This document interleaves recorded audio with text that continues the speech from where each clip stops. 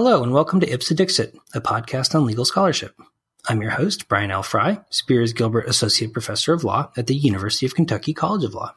My guest today is Matthew Bruckner, Associate Professor of Law at Howard University School of Law. We will discuss his scholarship on access to bankruptcy protection for financially distressed institutions of higher education, especially his recent work on bankrupt public colleges. So welcome to the podcast, Matt.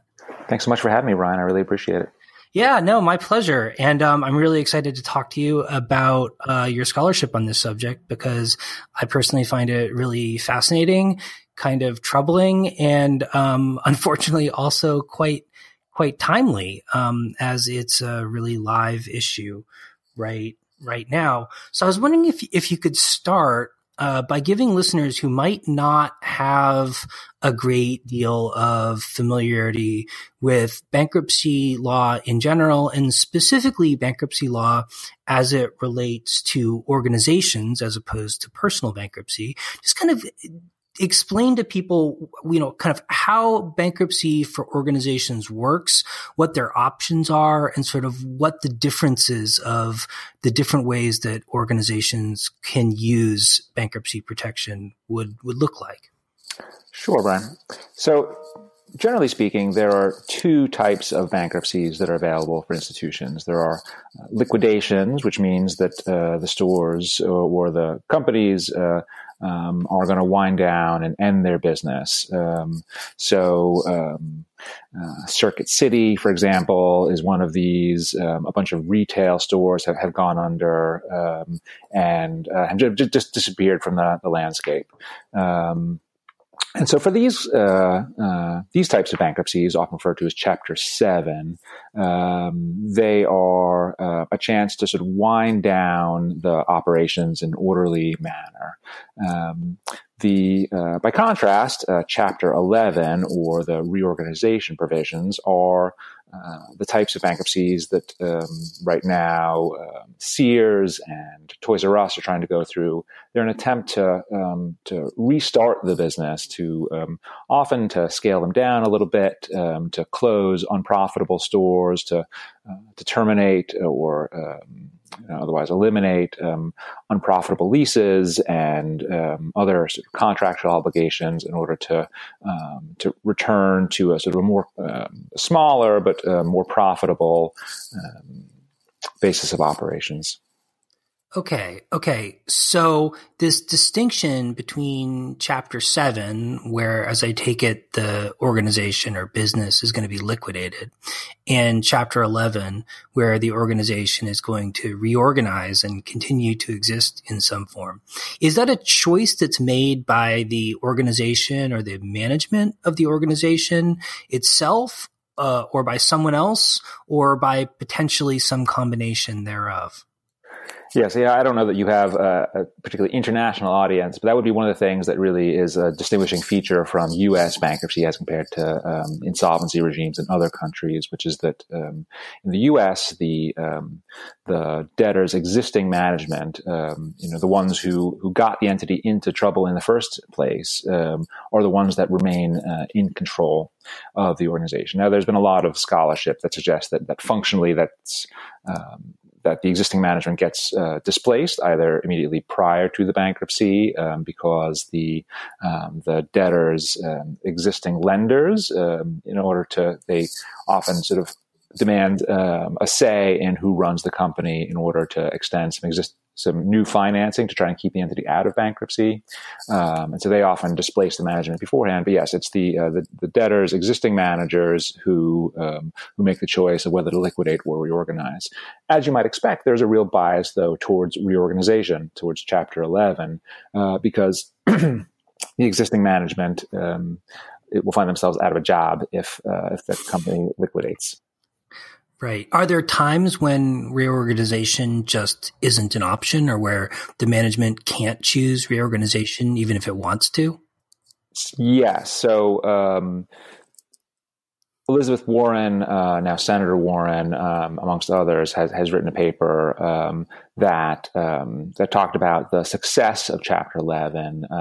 There was a real concern that a lot of companies were trying to reorganize and were failing to do so, and that we really needed to facilitate the movement of companies into liquidation sooner, and we shouldn't maybe allow management to try to preserve their jobs at the expense of creditors, to spend money in a failed attempt to reorganize. But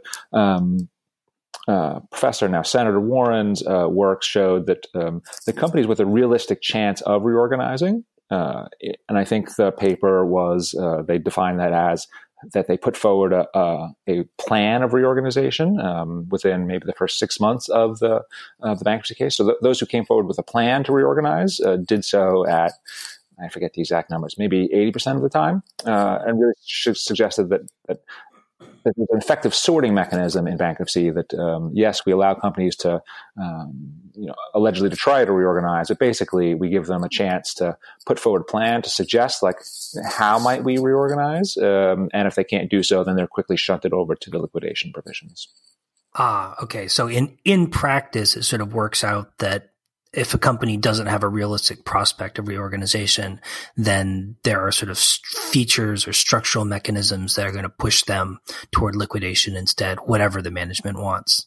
That's right. Now, that's what the empirical literature suggested, to the best of my knowledge. And one of the things that pushes people into liquidation is the lack of money, right? So you need to sort of, as the debtor, you need to pitch your plan of reorganization to lenders. You need to suggest to them, this is our path forward, right? We're going to close these unprofitable stores, and we're going to, we're going to recenter our business not on this, failed expansion strategy, but we're going to focus on, some different strategy. And then you need to sort of sell people who might lend you money and say, all right, this is the strategy, because a lot of bankrupt entities end up in bankruptcy because they've just run out of money. So they can't make payroll. They can't pay their rent. And while bankruptcy provides some protection from having to pay claims, that protection is not unlimited in time. Okay, so just to clarify, do then the creditors have to legally agree to reorganization, or is it more of a practical issue that if you can't find creditors willing to agree to a reorganization, you're functionally speaking not going to be able to reorganize?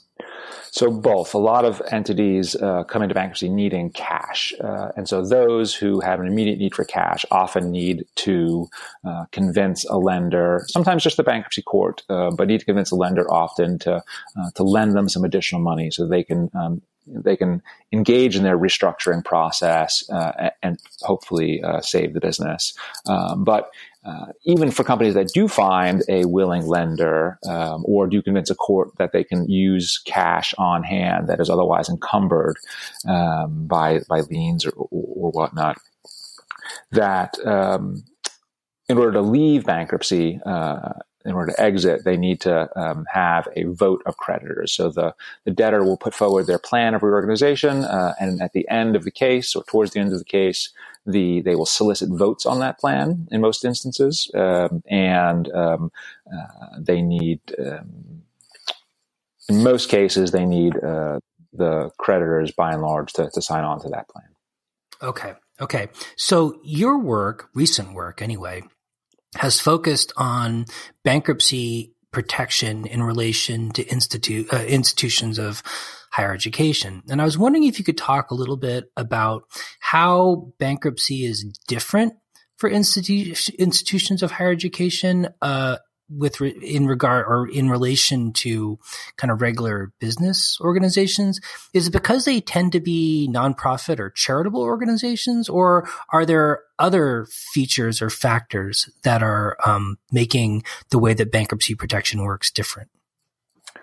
So I think, in my first article, Bankrupting Higher Education, I talked about the different types of governance structures, the difference between for-profit and nonprofit institutions of higher education, with, I think, maybe most obviously, for-profit institutions of higher education being the most similar to the types of for-profit businesses that we often see using bankruptcy protection.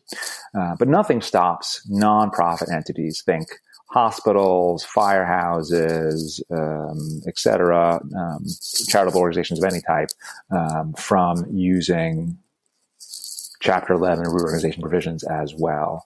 The most important difference, the reason why colleges, by and large, do not enter into bankruptcy of any sort, is that they are automatically and irrevocably terminated from accessing Title IV funds under the Higher Education Act. That's Pell Grants, Stafford loans, those sorts of things, right? And most students these days, with the price of higher education, just can't afford to go to college unless they are getting loans or grants.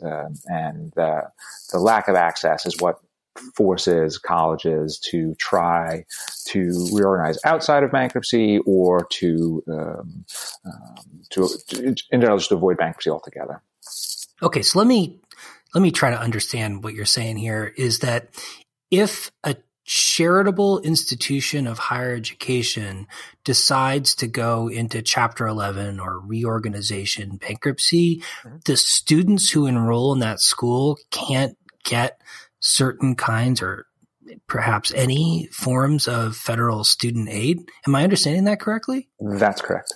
Wow. Why?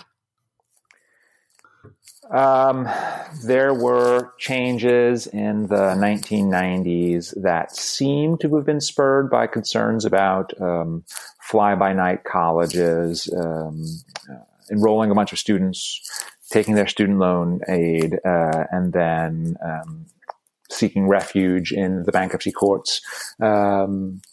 The idea being, I guess, that bankruptcy judges might allow them to continue to operate while they continue to get more student loan dollars and returning sort of nothing at all to students. And there doesn't seem to have been a lot of evidence that this was happening. And as I've argued in my papers, that bankrupt entities, which are operating right now, financially distressed entities that are operating right now outside of bankruptcy, there are allegations that some of them are bad for students, that they are enrolling students in programs that do not prepare them for the job market, and that these students are racking up all this the student loan debt, which is generally speaking hard to discharge in their own, the students' cases. And so this is happening right now. And so from my perspective, if this entity that we're doing this right now were to go into bankruptcy, we would add on top of accrediting agencies and on top of state attorney generals, we'd add additional eyesight and additional investigatory powers from the bankruptcy court, from the United States trustees, from creditors who are interested. And so not clear to me why sort of removing bankruptcy oversight was ever supposed to be a solution to the problem of fly-by-night colleges. Right. So you say that institutes of higher education that go into Chapter 11 reorganization no longer have access to, the ability for their students to take out federal aid. And I could see why that would be essentially a death sentence for any institution that, didn't have a huge endowment to rely on. And of course, at a huge endowment, it wouldn't have a bankruptcy problem in the first place. So if they don't have access to bankruptcy protection, what other options do those institutions have? What do they do instead?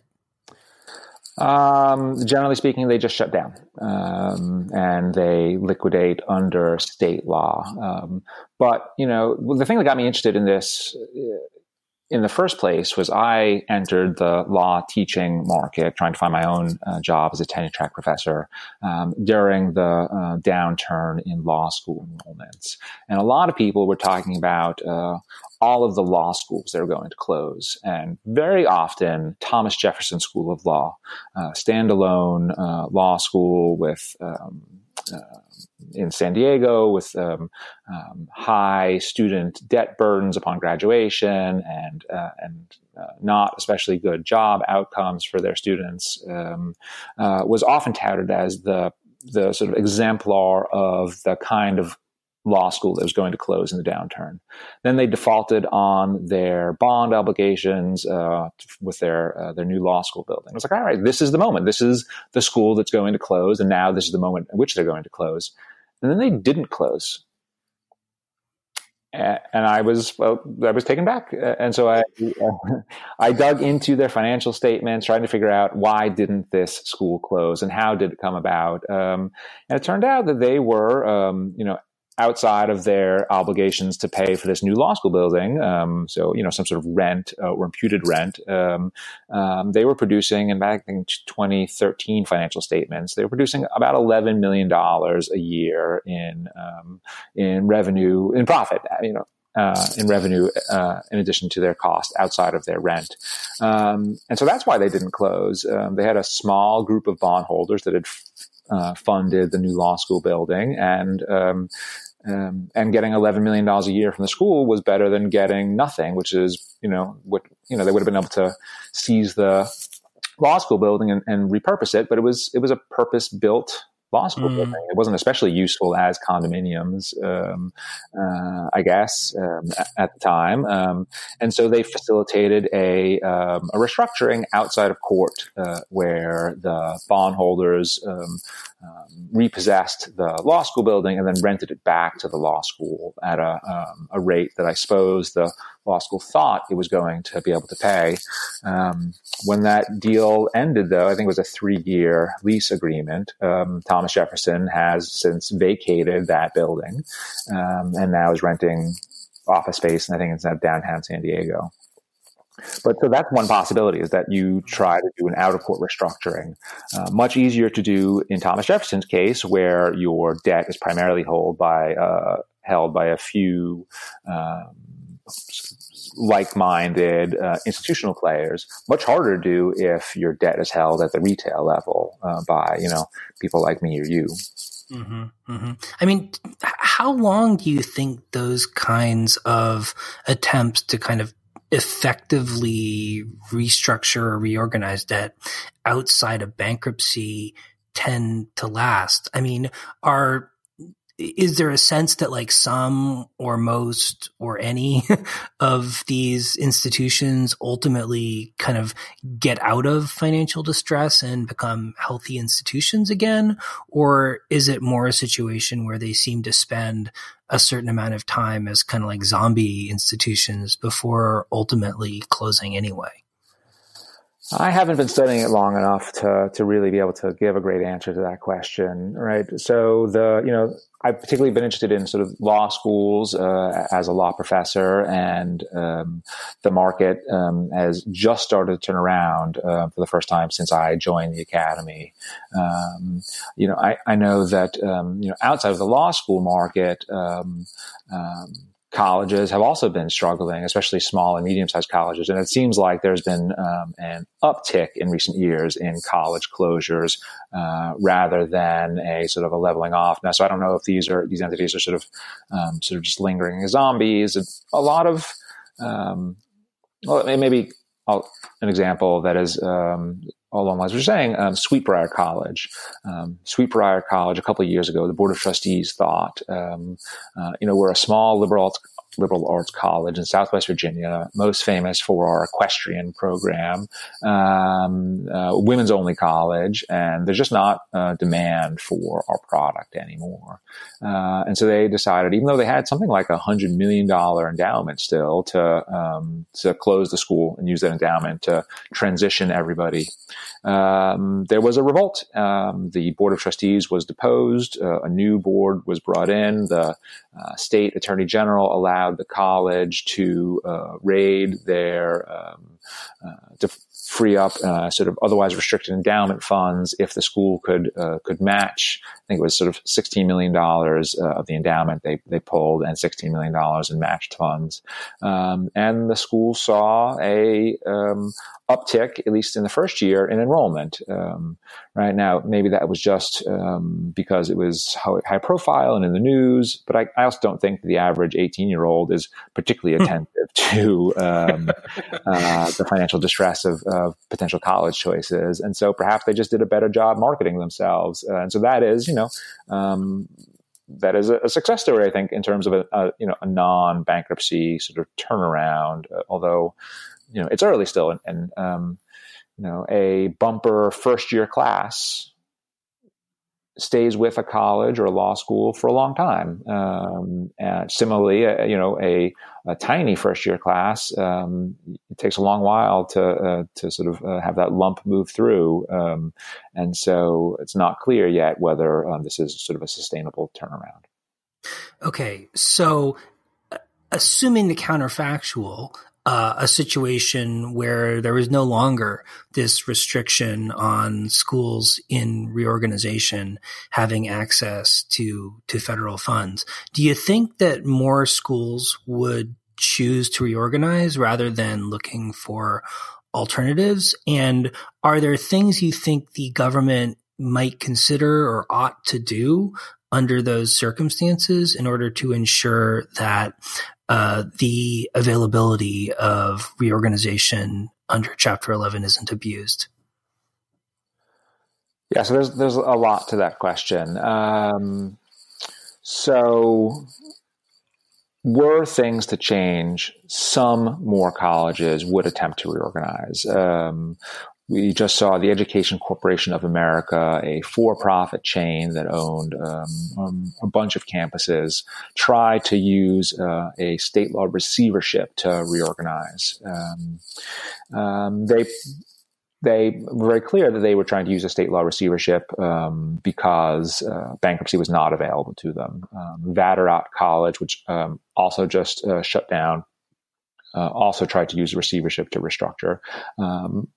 ITT Tech, Corinthian, big for-profit colleges would probably try to do this, right? They are the most business-like. And so Chapter 11, which is often thought of as sort of a business reorganization provision, would probably be of most use to the most business-like of the college, which tend to be sort of larger for-profit sort of education conglomerates.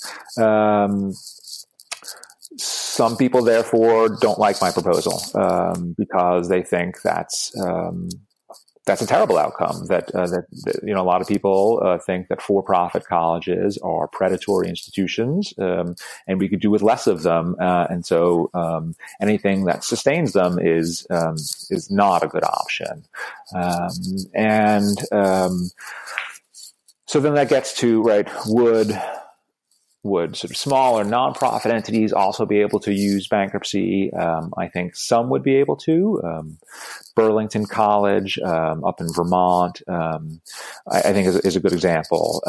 They, under the presidency of Bernie Sanders' wife, Jane Sanders, decided that they were going to buy a much larger campus. They were going to sort of buy sort of prime lakefront Burlington property and radically expand the size of their institution. They were going to do that by increasing fundraising and by increasing enrollment, neither one of which turned out to be an available option to them. So they found themselves over indebted. And that's very much the kind of thing that bankruptcy can help with. Bankruptcy could have allowed them to shed their excess debt burden and retrench back to sort of a smaller footprint, a more sustainable economic model. So I think colleges like Burlington College would also use bankruptcy. Now, to the extent that the bankruptcy doesn't fix every problem. So to the extent that Sweetbriar ultimately turns out that their former board of trustees was correct, and that a small liberal arts women's only program at Southwest Virginia is not what most students want, bankruptcy can't drive students to attend. Right? Bankruptcy can reduce the sort of debt burdens. They can allow companies to restructure their operations, but they're not going to recruit new, customers, to use the analogy. but what also can bankruptcy do in order to what could policymakers do to protect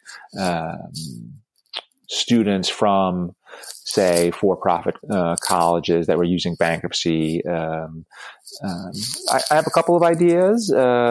It's possible that so the default option in a bankruptcy proceeding, as I said earlier, is that the debtor's management remains in control of operations. They choose whether to reorganize or to liquidate. They also continue to control the day-to-day operations of the entity. One possibility would be to displace the existing management and bring in some sort of a trustee to run the business, and with the idea that these folks may be a little bit more student-centric.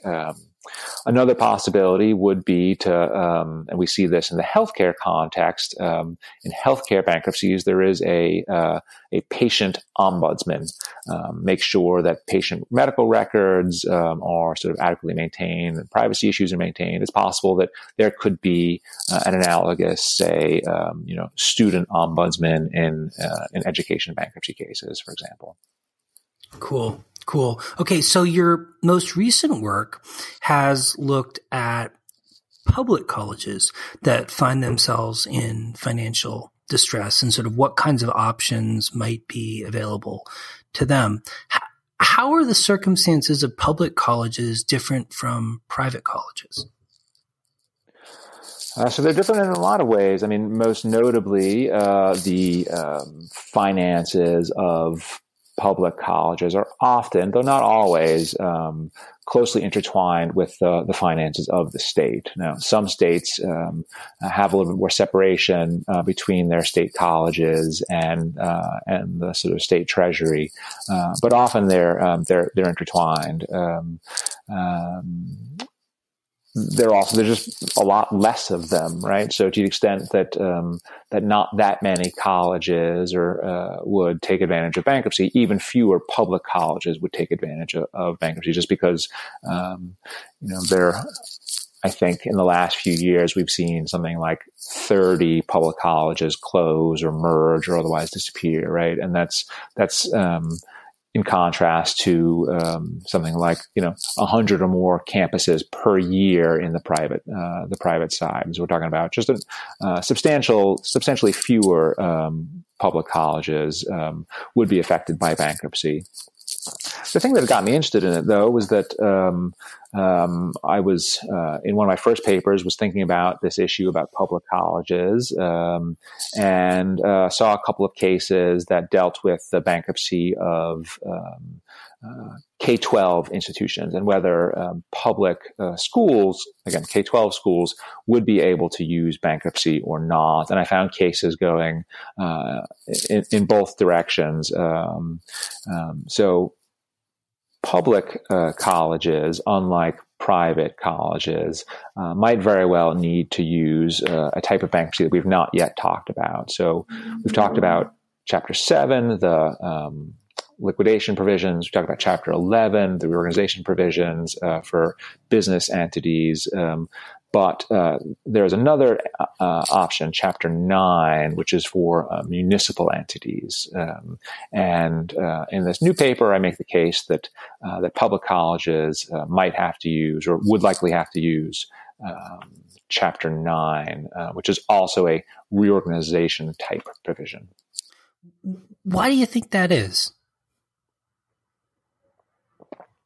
So in the new paper, I look through the existing case law, and there's just not all that much of it. Municipal bankruptcies are uncommon.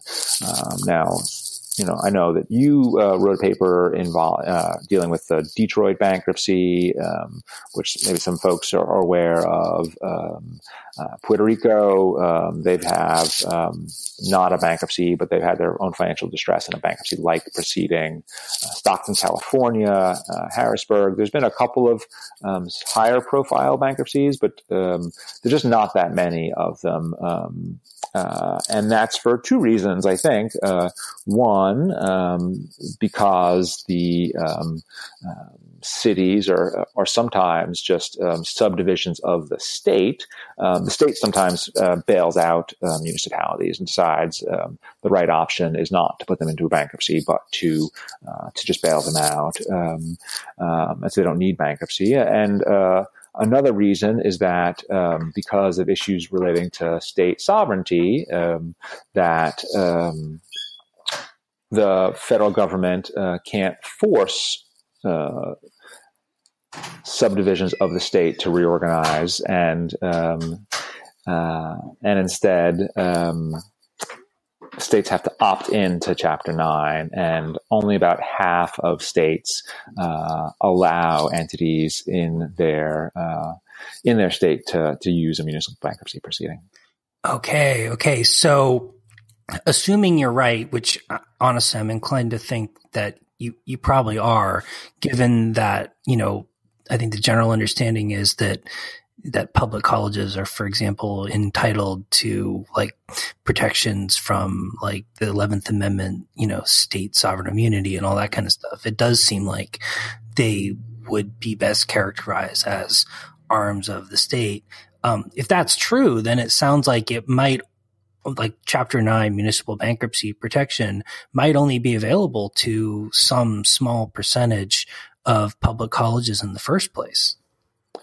That's right. So, in the new paper, I look at the existing case law that defines what is a municipality and try to figure out, would a public college count? And my conclusion is, under the various tests that have been articulated in the case law, often revolving around how much control the state has over the entity, that public institutions of higher education are most likely municipalities, and therefore limited to Chapter 9, and excluded entirely from Chapter 7 and excluded entirely from Chapter 11. But because only half of the states, give or take, allow a municipality to reorganize, that means that for public colleges in half of the states, they would have no access to bankruptcy at all. Right. Okay. Well, if we can, to the extent that a public college does have access to Chapter 9 bankruptcy protection, as I understand it, it's quite different than bankruptcy protection under, say, Chapter 11 reorganization. For those colleges that do have access, do you think Chapter 9 could be an effective way of sort of restructuring their operations? And would it leave them vulnerable to the same kinds of restrictions on the ability of students to take out federal funds that like Chapter 11 would have? So I'll start with the second question, and that is yes, right? Unless the law changes, and that law being the Higher Education Act, to allow colleges to access Title IV student loan and grant funds if they file for bankruptcy. Bankruptcy is just a non-starter for all colleges, public or private. So all of this depends on that changing. Now, the Higher Education Act is up for reauthorization, and it's certainly possible that it will change. And given that it didn't seem to make a whole lot of sense in the first instance, my argument is that it should change. But that's certainly the case, that it would need to change. As for, I think, the first part of your question, I took that to be something like, what would colleges get out of bankruptcy? And I think there's a lot that public colleges would get out of bankruptcy, and that there are certainly important differences between Chapters 9 and 11. But in some ways, that's actually more useful for public colleges. So, for example, there are restrictions on the ability to terminate collective bargaining agreements in Chapter 11 that are not applicable to Chapter 9 bankruptcy. I do always fear saying this, given that I'm a tenure track professor. But one of those things is the ability to terminate tenured professors. To the extent that a college has invested in, I don't want to pick on any particular field, but, they have 20 professors of basket weaving, and we're now mechanically producing baskets, and they've got, student enrollment of 2 people a year. Bankruptcy would allow the termination of those contracts, even if they were collectively bargained, right? And so that would, and there is a fair bit of collective bargaining at colleges of all sorts, and so that's something that municipal bankruptcy is more generous to debtors. But there's all sorts of other advantages, and now a lot of them relate to terminating contracts of various sorts. Whether that is you want to shrink, for example, certain sports programs, right? And so you've got contracts with various vendors to supply, I don't know, if it's a football program, pads and footballs and cleats and other athletic wear. But some of it's going to be your coaches. Some of it might be leases on facilities to play or to practice on, right? So the bankruptcy would allow you to restructure those obligations at a much discounted price relative to being outside of bankruptcy. Bankruptcy, whether Chapter 9 or 11, provides for something called the automatic stay, which is an injunction which prevents creditors from taking action to seize, for example, assets of the bankrupt entity. So Education Corporation of America, to return to them, one of these for-profit providers that just closed, they sought a receivership because bankruptcy wasn't available to them, primarily because they had landlords that were threatening to evict them from their property. Right. So the stay would have allowed the entity with colleges to remain in possession of their campuses, at least for a short time, while the debtor tried to figure out, is there a viable path forward? As it was, students showed up, found notes on the door saying the school is closed and will not reopen. Right. And so students who were maybe going to graduate this December found out just a few days ago, or in Vatterott College's case today, that they're not going to graduate from that school. And so they're left trying to figure out, what will I do? And bankruptcy just, it's not a solution for everybody, but it does give a little bit more of a runway, in part because of the automatic stay, and allows a college the opportunity to step back from the creditor pressures that are hounding them and think, is there a path forward? And I think that's often the most important part of bankruptcy. But finally, another benefit that would be for both private and public colleges would be the ability to discharge certain debt. So again, in Burlington College's case, right, they borrowed something like $11 million to buy this lakefront property. They could have sold the lakefront property and then discharged the excess debt, use that money to pay off creditors as much as they had, and then lease office space downtown again. So this might be kind of speculative, given that it's not really currently on the table, but are there reasons why states might not want to allow public colleges to utilize Chapter 9 bankruptcy? Sure. I mean, I think there is often a perception that bankruptcy is bad, and that it is, particularly in the consumer context, it is often stigmatized. But there was a lot of talk when GM and Chrysler were in financial distress about, would anybody buy a car from a company that was in bankruptcy? And there was a lot of hand-wringing over this, and it turns out the answer was yes. And both of those companies did substantially better, at least for a time. But I could see that states would be concerned about the perception of the entity being a bankrupt. In bankruptcy. I mean, to my mind, presumably that's why a number of states don't authorize bankruptcy at all for their municipalities. Whether or not the Higher Education Act changes, that would continue to be the case because of issues surrounding state sovereignty. Right, right. Well, Matt, this has been a great conversation. I've learned a lot about bankruptcy law especially in the higher education context. I was wondering if you had kind of any final thoughts or takeaways that listeners ought to keep in mind as they think about bankruptcy policy, especially in relation to institutions of higher education going forward. Sure. I mean, I suspect that anybody who's listened to this far is already particularly interested in bankruptcy, and so maybe knows this already. But I often think of bankruptcy as a federal policy, a solution for financial distress. And it's interesting to think about the sort of holes in that system. Bankruptcy has effectively displaced a lot of state law alternatives because it is an effective solution for many entities in bankruptcy. But it is not a solution for colleges. It is not a solution for, as we saw, Puerto Rico. It is not a solution for example, businesses that deal in or related to marijuana. Right. So there's sort of holes in our system for dealing with financially distressed entities. And that's one of the things that interests me particularly about the exclusion for colleges.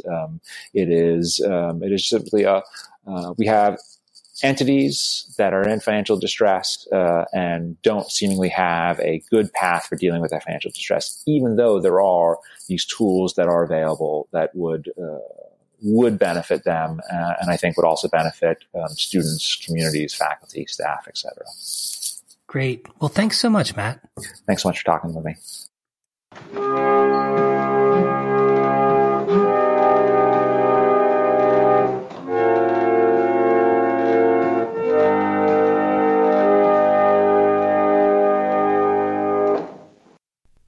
We've tripled educational aid to cities and towns.